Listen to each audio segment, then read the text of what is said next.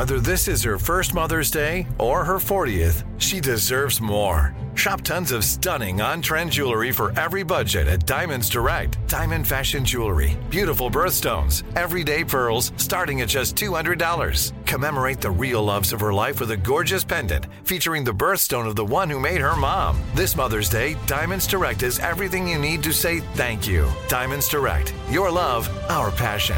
Online at diamondsdirect.com.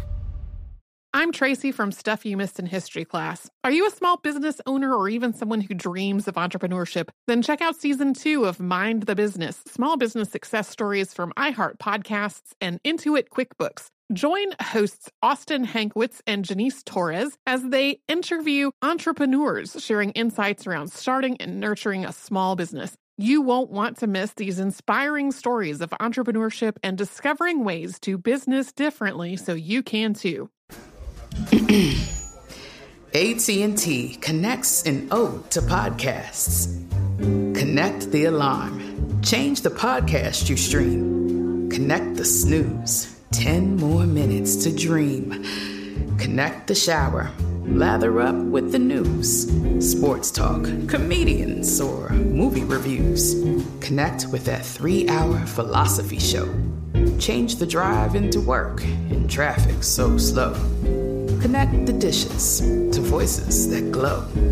Thank you to the geniuses of spoken audio. Connect the stories. Change your perspective. Connecting changes everything. AT&T. Planning your next trip? Choice Hotels' family of 22 brands has over 7,400 locations and the perfect hotel for any traveler you want to be. Like a Cambria Hotel, serving up locally inspired craft cocktails for all my folks who maybe want to meet up and talk about Mad Royals. Check into a Radisson Hotel with flexible workspaces for you strivers who listen during business travel. Or a Comfort Hotel with free hot breakfast, family-friendly pools, and big spacious rooms for the parents who listen with their kids and need a little retreat. What are you waiting for? Join Choice Privileges and start earning points toward your next stay. Find a stay for any you when you book direct at choicehotels.com, where travels come true. Welcome to Stuff You Missed in History class, a production of iHeartRadio's How Stuff Works.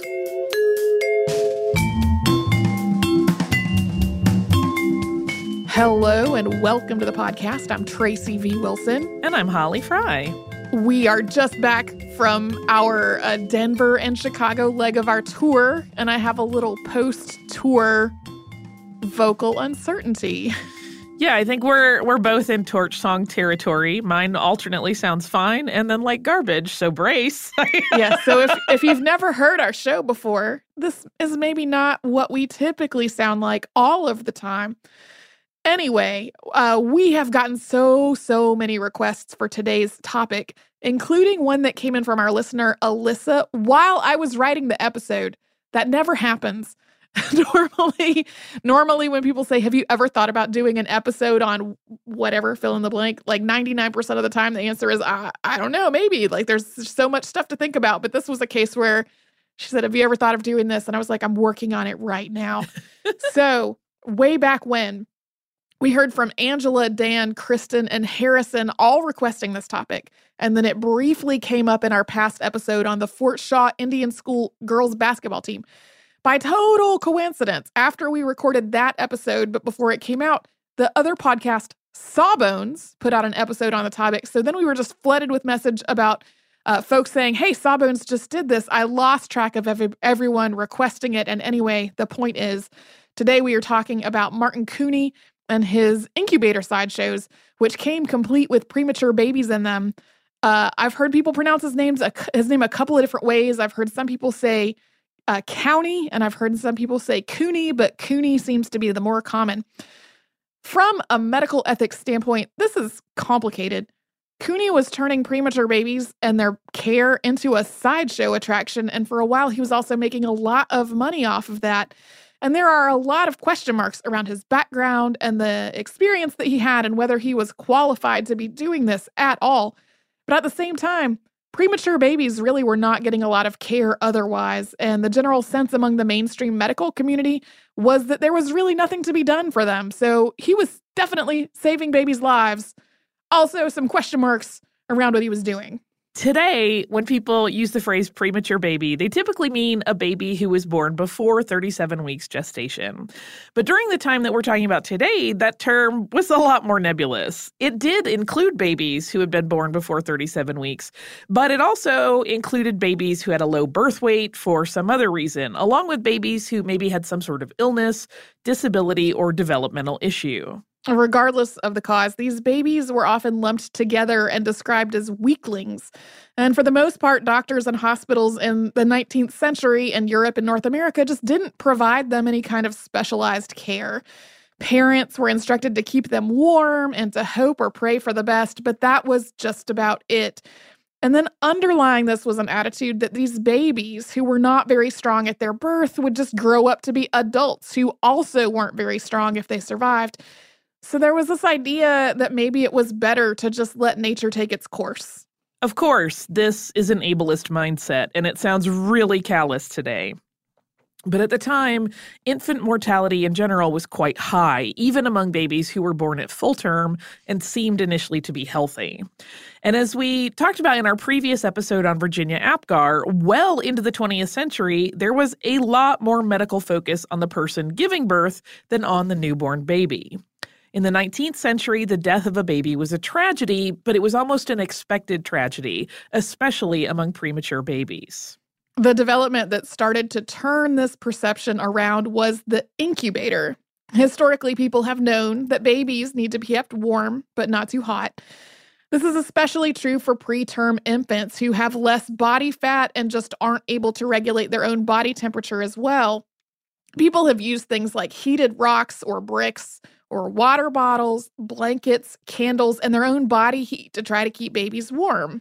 And there have also been cultures that recognize that premature babies in particular needed to be kept consistently warm. As Tracy was working on this, she found an article from back in the 1940s, so the language there was really outdated, but it described native people in Siberia wrapping babies in the skin of a seabird with the feathers turned inward, and then keeping this sort of pouch that they had created suspended over a very small flame. And that article also discussed indigenous people in Mozambique keeping preterm babies wrapped up and placed in a large pot that was warmed up in the sun. Both of these techniques were essentially working as incubators. But the incubator, as we think of it today, was first developed in France in the 19th century by obstetrician Stéphane Tarnier. At the time, France as a nation was very concerned about its birth rate, which was a lot lower than some of its neighbors. This was leading to very practical worries about whether France would have enough soldiers and laborers in the future. So people were looking for ways not just to increase the birth rate, but also to protect the lives of the babies that were already being born. Tarnier got the idea after seeing incubators being used to hatch eggs at a zoo. His first incubator was not very sophisticated. It was basically a hot water bottle under a wooden chamber with a glass top, but it got the job done. In 1881, he tested it out in a Paris maternity ward, focusing on babies who weighed less than 2,000 grams. That's a little under 4.5 pounds at birth. He reported that being kept in the incubator cut their mortality rate in half. Although this test went really well, Tarnier's invention wasn't really able to be put into widespread use. Most babies in France were being born at home, not in the hospital. So hospitals set up premature baby wards to receive these babies after their parents brought them in, but most of the time, at least a day or two passed between the birth and the arrival at the hospital. So by the time they were admitted, these babies had been just too cold for too long. Sometimes they had also contracted some kind of illness, and so their mortality rate continued to be quite high. In 1889, physician Alexandre Lyon patented an improved version of the incubator.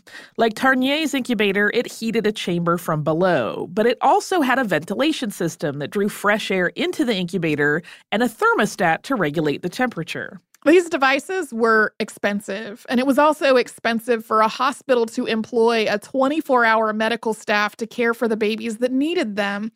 This was especially true since most people weren't giving birth in hospitals. So for the most part, hospitals weren't adding premature infant care to existing labor and delivery wards that were already fully staffed. They were having to start from scratch. It could be weeks or months before these babies were ready to go home, so wards for premature infants also needed to employ wet nurses to keep them fed. So, to make this level of care affordable, Lyon established a number of premature infant charities in France's major cities. And while those were in operation, they treated as many as 8,000 infants, with roughly 7,500 of them surviving.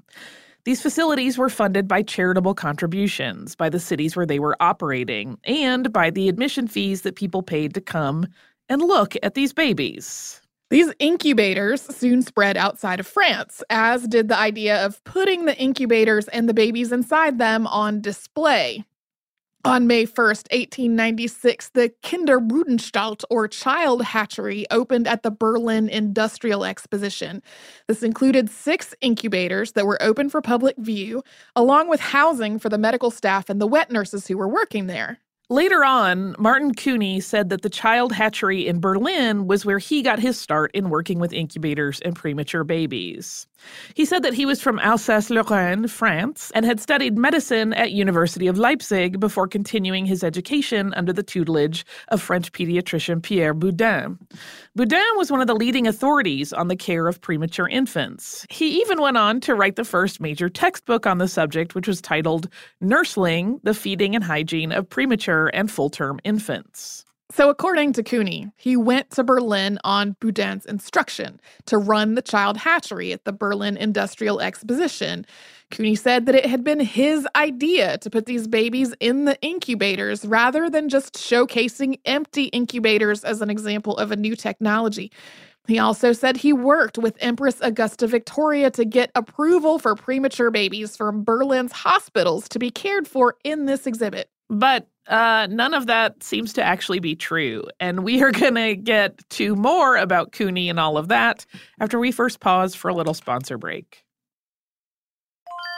I'm Tracy V. Wilson from Stuff You Missed in History Class. Did you know small businesses make up 99.9% of all businesses in the United States? The world is powered by entrepreneurs, and if you're a small business owner or even someone dreaming of starting your own business, then you'll want to check out Season 2 of Mind the Business, small business success stories from Ruby Studio, from iHeartMedia, and Intuit QuickBooks. And every episode, hosts Austin Hankwitz and Janice Torres talk to entrepreneurs about how they've grown from the lessons of launching and nurturing a small business and how they have found success being their own boss. From the excitement of first starting out to finding the right tools and resources to process invoices and payments like QuickBooks Money, you won't want to miss these inspiring stories of entrepreneurship and discovering ways to business differently so you can too. And if you're a small business owner or even someone dreaming of starting your own business, then you'll want to check out Season 2 of Mind the Business, small business success stories from Ruby Studio, from iHeartMedia, and Intuit QuickBooks.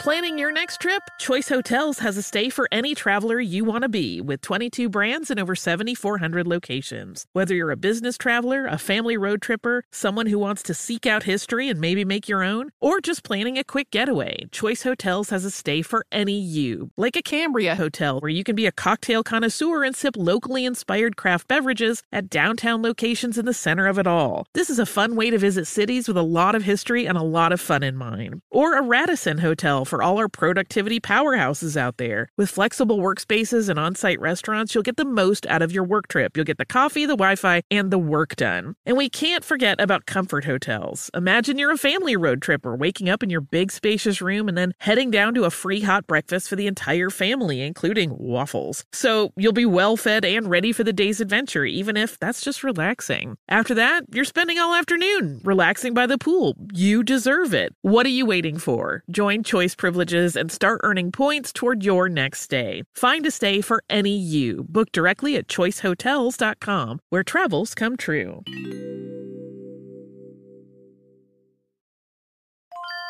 When you think about the future, what kind of technology do you envision? Whatever the future holds, artificial intelligence will undoubtedly be at the heart of it all. Join Graham Class as he hosts Season 2 of Technically Speaking, an Intel podcast from Ruby Studio in partnership with Intel. Explore the future of technology that's rapidly evolving our world today with the help of AI. There is still so much work and research needed to fully understand the power and potential of AI, and Intel is at the forefront of implementing AI in revolutionary technology that's changing the world we live in for the better. In each episode, Graham interviews the minds transforming medicine and healthcare, retail, entertainment, personal computing, and more, while pioneering new uses for AI in these spaces. Tune in every other Tuesday and explore the latest technology that's changing our world today and creating a more accessible tomorrow. Listen to Technically Speaking, an Intel podcast on the iHeartRadio app, Apple Podcasts, or wherever you get your podcasts.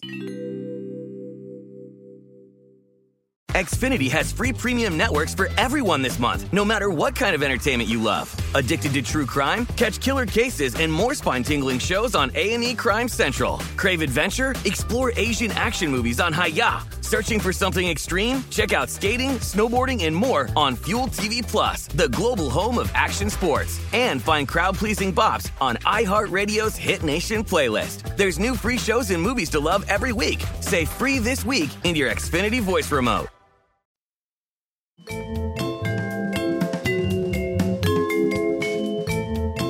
According to Martin Couney's immigration documents, he was born in Krotoshin on December 30th, 1869. Today, that's Krotoshin, Poland, but at the time it was in Prussia. Couney's name at birth was Michael Cohen.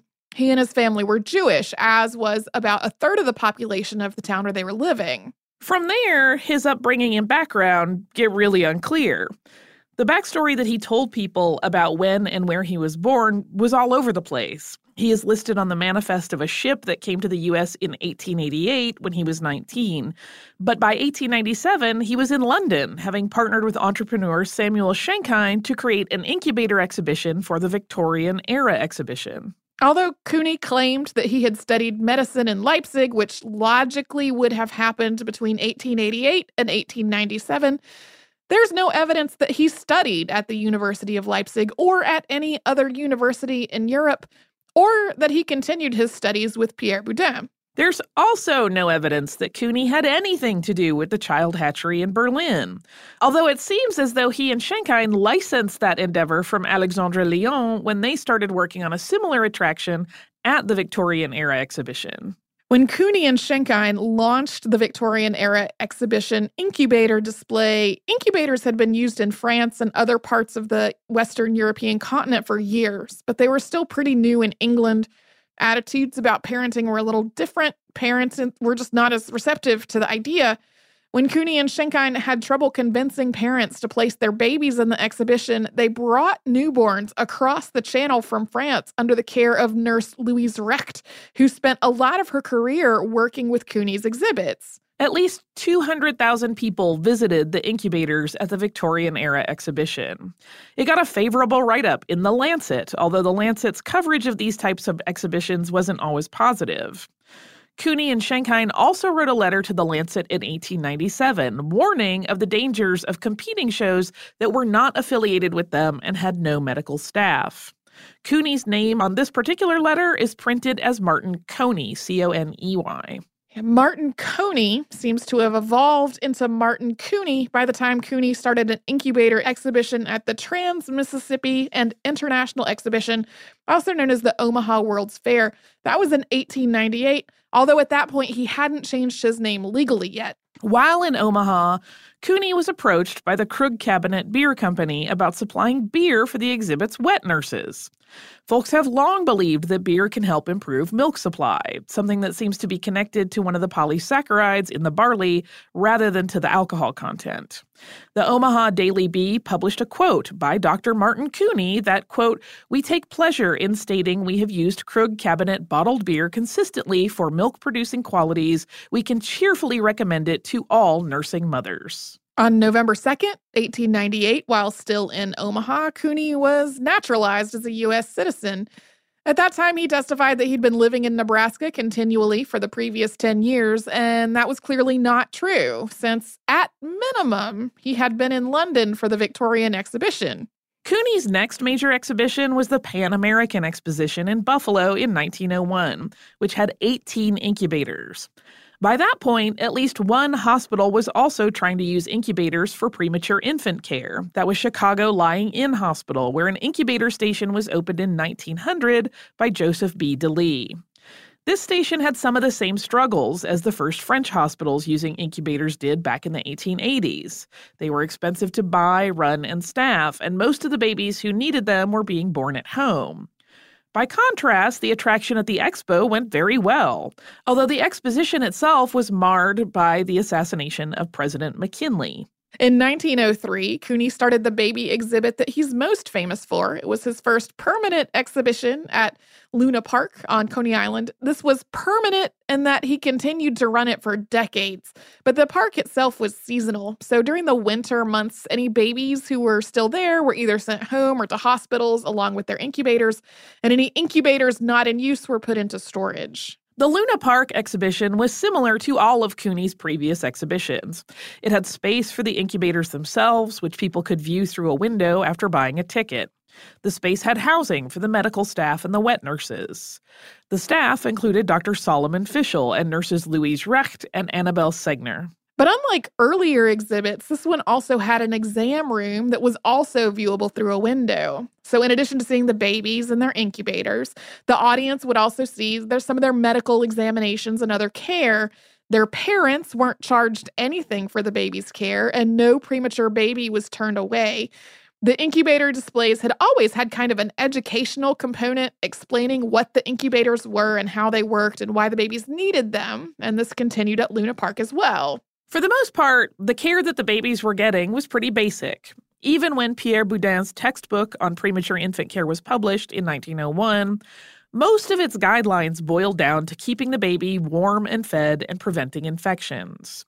Breast milk was the ideal food, which is why there were wet nurses on staff. If breast milk was not available for some reason, sterilized cow's milk could be used as a substitute. For babies who were too weak to suckle, the nurses used droppers or tubes into the stomach or through the nose. At the same time, this was definitely a carnival attraction. It was located on a boardwalk in an amusement park. Although Cooney had strict rules for cleanliness and hygiene and the diets of the wet nurses, the surrounding area was noisy and dirty. Sometimes the exhibits around the babies were a little racy. The staff also included barkers who tried to draw in an audience from outside and people who sold tickets for 25 cents apiece. And there was definitely some theatricality involved in the display itself. The babies were often dressed in clothes that were too big for them, with an oversized bow around their middle, and that made them look even smaller than they already were. Nurse Recht was fond of putting a diamond ring from her index finger around a baby's wrist, where it would dangle like a bracelet. Even though Cooney was providing life-saving care to these premature infants, and even though everyone seems to have taken as fact that he really was a medical doctor, the Luna Park exhibit drew a lot of criticism. On August 17, 1903, an article in the New York Times accused Cooney of running a baby farm. John D. Lindsay, who was president of the New York Society for the Prevention of Cruelty to Children, became an outspoken critic of Cooney and of baby sideshows. Eventually, the matter went to court, and Cooney testified that he had saved 50 of the 52 babies he was brought in Buffalo, and so far, 18 of the 19 babies brought to him in New York. The Luna Park sideshow was allowed to continue. On August 31st, 1903, Michael Cohen legally changed his name to Martin Arthur Cooney. A little less than a month later, on September 26th, he married nurse Annabelle Segner, who continued to work with him at the baby exhibit. In 1904, the Luna Park Nursery opened for the season, and another location, virtually identical, opened at Dreamland Amusement Park, which was also on Coney Island. A third amusement park location later opened in Atlantic City, New Jersey. Throughout all of this, other people were continuing to use incubators with living babies as exhibits and sideshows and fairs and expositions, people who didn't have anything to do with Martin Cooney. Cooney wrote about these as inferior imitations of his own idea, even though it really seems like he lifted this idea from Alexandre Lyon. Some of these other exhibits ran without incident. But in 1904, disaster struck at the Louisiana Purchase Exposition, also called the St. Louis World's Fair. This was the one that we talked about in our previous episode on the Fort Shaw Indian School girls basketball team. There was an outbreak of diarrhea in the exhibit, and the mortality rate at the exhibit approached 50%. A doctor was brought in to take charge, and Cooney was careful to stress that he had not had anything to do with that exhibit. Although Cooney continued to arrange and run baby incubator attractions at expositions, the amusement park locations were really a big part of the rest of his career. And we'll get into more of that after another quick sponsor break. I'm Tracy V. Wilson from Stuff You Missed in History Class. Did you know small businesses make up 99.9% of all businesses in the United States? The world is powered by entrepreneurs, and if you're a small business owner or even someone dreaming of starting your own business, then you'll want to check out Season 2 of Mind the Business, Small Business Success Stories from Ruby Studio, from iHeartMedia, and Intuit QuickBooks. And every episode, hosts Austin Hankwitz and Janice Torres talk to entrepreneurs about how they've grown from the lessons of launching and nurturing a small business and how they have found success being their own boss. From the excitement of first starting out to finding the right tools and resources to process invoices and payments like QuickBooks Money, you won't want to miss these inspiring stories of entrepreneurship and discovering ways to business differently so you can too. And if you're a small business owner or even someone dreaming of starting your own business, then you'll want to check out Season 2 of Mind the Business, Small Business Success Stories from Ruby Studio, from iHeartMedia, and Intuit QuickBooks. Planning your next trip? Choice Hotels has a stay for any traveler you want to be, with 22 brands and over 7,400 locations. Whether you're a business traveler, a family road tripper, someone who wants to seek out history and maybe make your own, or just planning a quick getaway, Choice Hotels has a stay for any you. Like a Cambria Hotel, where you can be a cocktail connoisseur and sip locally inspired craft beverages at downtown locations in the center of it all. This is a fun way to visit cities with a lot of history and a lot of fun in mind. Or a Radisson Hotel for all our productivity powerhouses out there. With flexible workspaces and on-site restaurants, you'll get the most out of your work trip. You'll get the coffee, the Wi-Fi, and the work done. And we can't forget about Comfort Hotels. Imagine you're a family road tripper, waking up in your big spacious room and then heading down to a free hot breakfast for the entire family, including waffles. So you'll be well fed and ready for the day's adventure, even if that's just relaxing. After that, you're spending all afternoon relaxing by the pool. You deserve it. What are you waiting for? Join Choice Privileges and start earning points toward your next stay. Find a stay for any you. Book directly at choicehotels.com, where travels come true.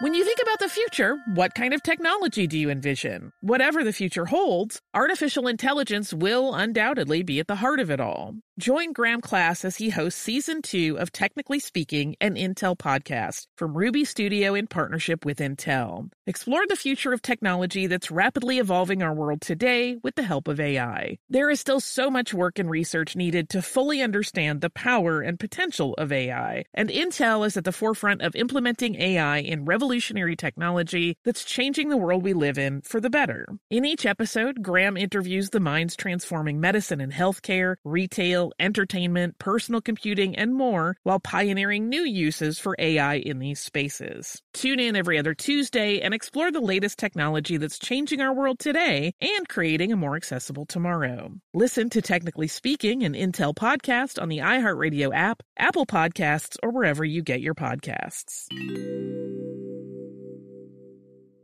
Xfinity has free premium networks for everyone this month, no matter what kind of entertainment you love. Addicted to true crime? Catch killer cases and more spine-tingling shows on A&E Crime Central. Crave adventure? Explore Asian action movies on Hi-YAH. Searching for something extreme? Check out skating, snowboarding, and more on Fuel TV Plus, the global home of action sports. And find crowd-pleasing bops on iHeartRadio's Hit Nation playlist. There's new free shows and movies to love every week. Say free this week in your Xfinity voice remote.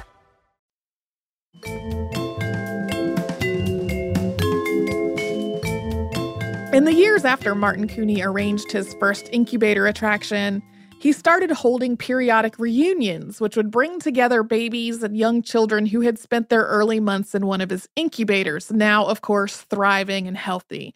The large majority of premature infants that he cared for went on to grow and thrive. At the same time, his whole career was full of ups and downs.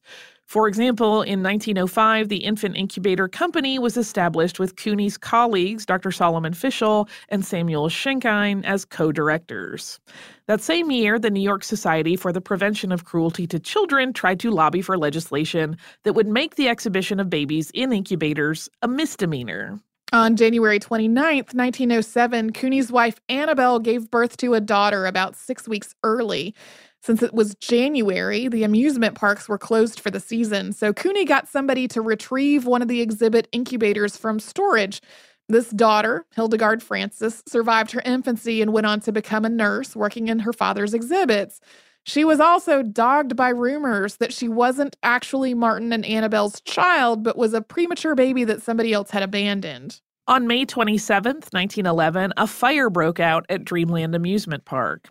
As always, there were staff members on duty at the incubator exhibition, which was successfully evacuated. But the New York Times published an incorrect report saying that all of the babies had been killed. John D. Lindsay used this as fodder to renew his criticisms of the sideshows, although they did continue to operate. In 1914, Cooney established an incubator display at White City Amusement Park in Chicago, and there he met Dr. Julius Hess. Hess would go on to establish the first dedicated intensive care unit for premature infants in the United States. Hess didn't really approve of the theatricality that was involved with Cooney's exhibits, but he really regarded Cooney as a friend and a colleague. When Hess published his textbook, Premature and Congenitally Diseased Infants, he had Cooney review it beforehand and acknowledged his contributions when it was published. Hess also dedicated another book to Cooney in 1928. Together, Hess and Cooney planned a state-of-the-art incubator facility for the Chicago Century of Progress in 1933. While Cooney's earlier incubator exhibits had included some education, this was more like a functioning research institute, with the staff specifically studying the care the babies were receiving and its effects and outcomes. Hess and Cooney's medical teams were both involved, so each team learned from the other. At about the same time, more hospitals were starting to establish dedicated facilities for preterm infant care. So this work being done at the Century of Progress was contributing to a growing medical field. The next year, in 1934, William Randolph Hearst approached Cooney with a request to travel to Canada, where quintuplets had been born in Ontario. These 5 babies came to be known as the Dion Quints, and Cooney declined to get involved with their care. The reason that he gave publicly was that his existing patients needed him. He just didn't have time with his other work. But it was also because he didn't think these babies were likely to survive. In his experience, in cases of multiple births, at most only 1 baby survived. All 5 of the Dion quintuplets did survive their infancy, and we have gotten a lot of requests to talk about them on the podcast. It's kind of like the never-ending request line. But 2 of them are still living, and we don't generally do biographies of living persons. And they have also said pretty clearly that they just want their privacy. And a big part of their story is their privacy being taken away from them from their infancy and childhoods. That is why we are not doing an episode on the Dion quintuplets. So, yes, it is fascinating, and we understand the curiosity, but we're respecting their privacy. Yeah, they've pretty clearly said they would just like to be left alone. In the late 1930s, things were pretty difficult for Cooney. His wife Annabelle died. He was also aware of events in Germany as Hitler came to power, and he knew that his Jewish friends and family in Europe were at great risk. During the late 1930s, he arranged for about 15 people to leave Europe, paying their way and handling their paperwork. Then Cooney tried to arrange another incubator sideshow at the New York World's Fair in 1939. But by this point, the novelty of incubators had started to wear off. The exhibit just didn't draw the kinds of crowds that previous efforts had, and for the first time, Cooney lost money. The show was renewed for a second season, with Cooney hoping that he could make up for the earlier loss, but the opposite happened. The whole thing was financially disastrous. It was not going well at this point for the more permanent locations either. And the 2 remaining amusement park attractions, which were at Luna Park and Atlantic City, both closed in 1943. At that point, Cooney retired. Also, more and more premature care wards were opening around the United States by this point. It was something that paused a little during World War II, but then resumed afterward. Cooney died on March 1st, 1950. He had become known at that point as the incubator doctor, and it's estimated that during his career, his exhibitions cared for at least 8,000 babies and saved the lives of at least 6,500 of them. But when talking about it to the media, he always stressed that he shouldn't get all the credit, that the doctors, nurses, and wet nurses on staff were critical to the work. Cooney's legacy is really complicated. There are just so many holes and some outright falsehoods in the backstory that he told people about himself, and we really have no idea what his credentials were when he started his first exhibit. There's just no documentation that he had the medical degree that he said he had. Although we could logically conclude that he changed his name to try to avoid anti-Semitism, we don't actually know what motivated him to do it, or why he was just so cagey and inconsistent about what his background was. But he definitely dedicated most of his adult life to taking care of babies that doctors didn't think could or should be helped. And thanks to his work, the public perception of premature babies also started to shift away from this idea of hopeless weaklings who might be better off if they were allowed to die, to fighters who could thrive if they just had the right kind of care. Some writers have framed Cooney's work as an opposition to the eugenics movement. And while it's true that the eugenics movement approved of the idea of allowing the so-called weak to, quote, die out, Cooney also reinforced some of that same mindset with how he talked about these babies. He stressed that they were going to grow up, quote, healthy and normal and not to be weaklings. He implied that if they were going to grow up to be ill or disabled, he wouldn't be doing what he was doing. There are also arguments about whether Cooney's use of incubators as a sideshow attraction delayed their mainstream medical acceptance. That one's a little harder to pin down. On the one hand, as Cooney and his staff were working with these children, they were learning and developing new skills and getting better at it over time and influencing the work of some of the United States' earliest neonatologists. But it is also entirely possible that doctors just didn't want to be associated with something that was so closely connected to sideshows and amusement parks, and that it made the whole technology seem a little bit suspicious. And of course, there have been huge advances in premature baby care since Cooney's death. They are largely outside the scope of this podcast, but especially for babies born very early, it's no longer a matter of just trying to keep them warm and fed and preventing illnesses. There are a lot of other medical interventions that can take place, and that has led to a whole other ethical debate about when to resuscitate premature babies and what level of care and intervention that they should receive. So that's Martin Cooney and his baby sideshows, which are fascinating and also kind of complicated topic. Yeah. Do you have a little bit of listener mail that may or may not be fascinating and complicated? I do. It is from Celeste, and Celeste says, "Hello, Tracy and Holly. I love the podcast, and I'm so glad that there's something I can talk to you guys about. While it's not my favorite color, the color blue is such a fascinating color. A couple years ago, I watched this video on YouTube called Why is Blue So Rare in Nature?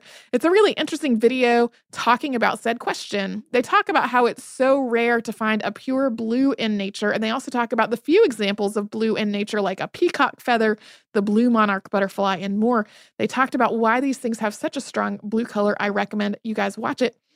And then Celeste follows with several different topics for future episodes. I would like to say thank you so much, Celeste, for writing this letter. I hope I have pronounced it correctly, the name Celeste, because I noticed there is an accent mark in it that I hope I am rendering correctly. Anyway, I will put a link, or I will ask Holly, because Holly's the person who sets up our actual episodes for publication, to put a link to this video in the show notes, because this is a really interesting video. It is from PBS Digital Studios, and it basically talks about how a lot of the blue butterflies and feathers and things like that we see in nature aren't blue because of a blue pigment. They're blue because of the way the light reflects off of the physical structure of, like, the wings, which is really cool. And we did not really get into that in our Mysteries of the Color Blue at all. So thank you again so much for sending that. If you would like to write to us, we're at historypodcast@howstuffworks.com. And then we're all over social media as Missed in History. That's where you'll find our Facebook, Pinterest, Twitter, and Instagram. You can come to our website, which is missedinhistory.com, and find the show notes for the episodes Holly and I have done together and an archive of all the episodes ever. And you can subscribe to our show on Apple Podcast, the iHeartRadio app, and wherever else we get podcasts.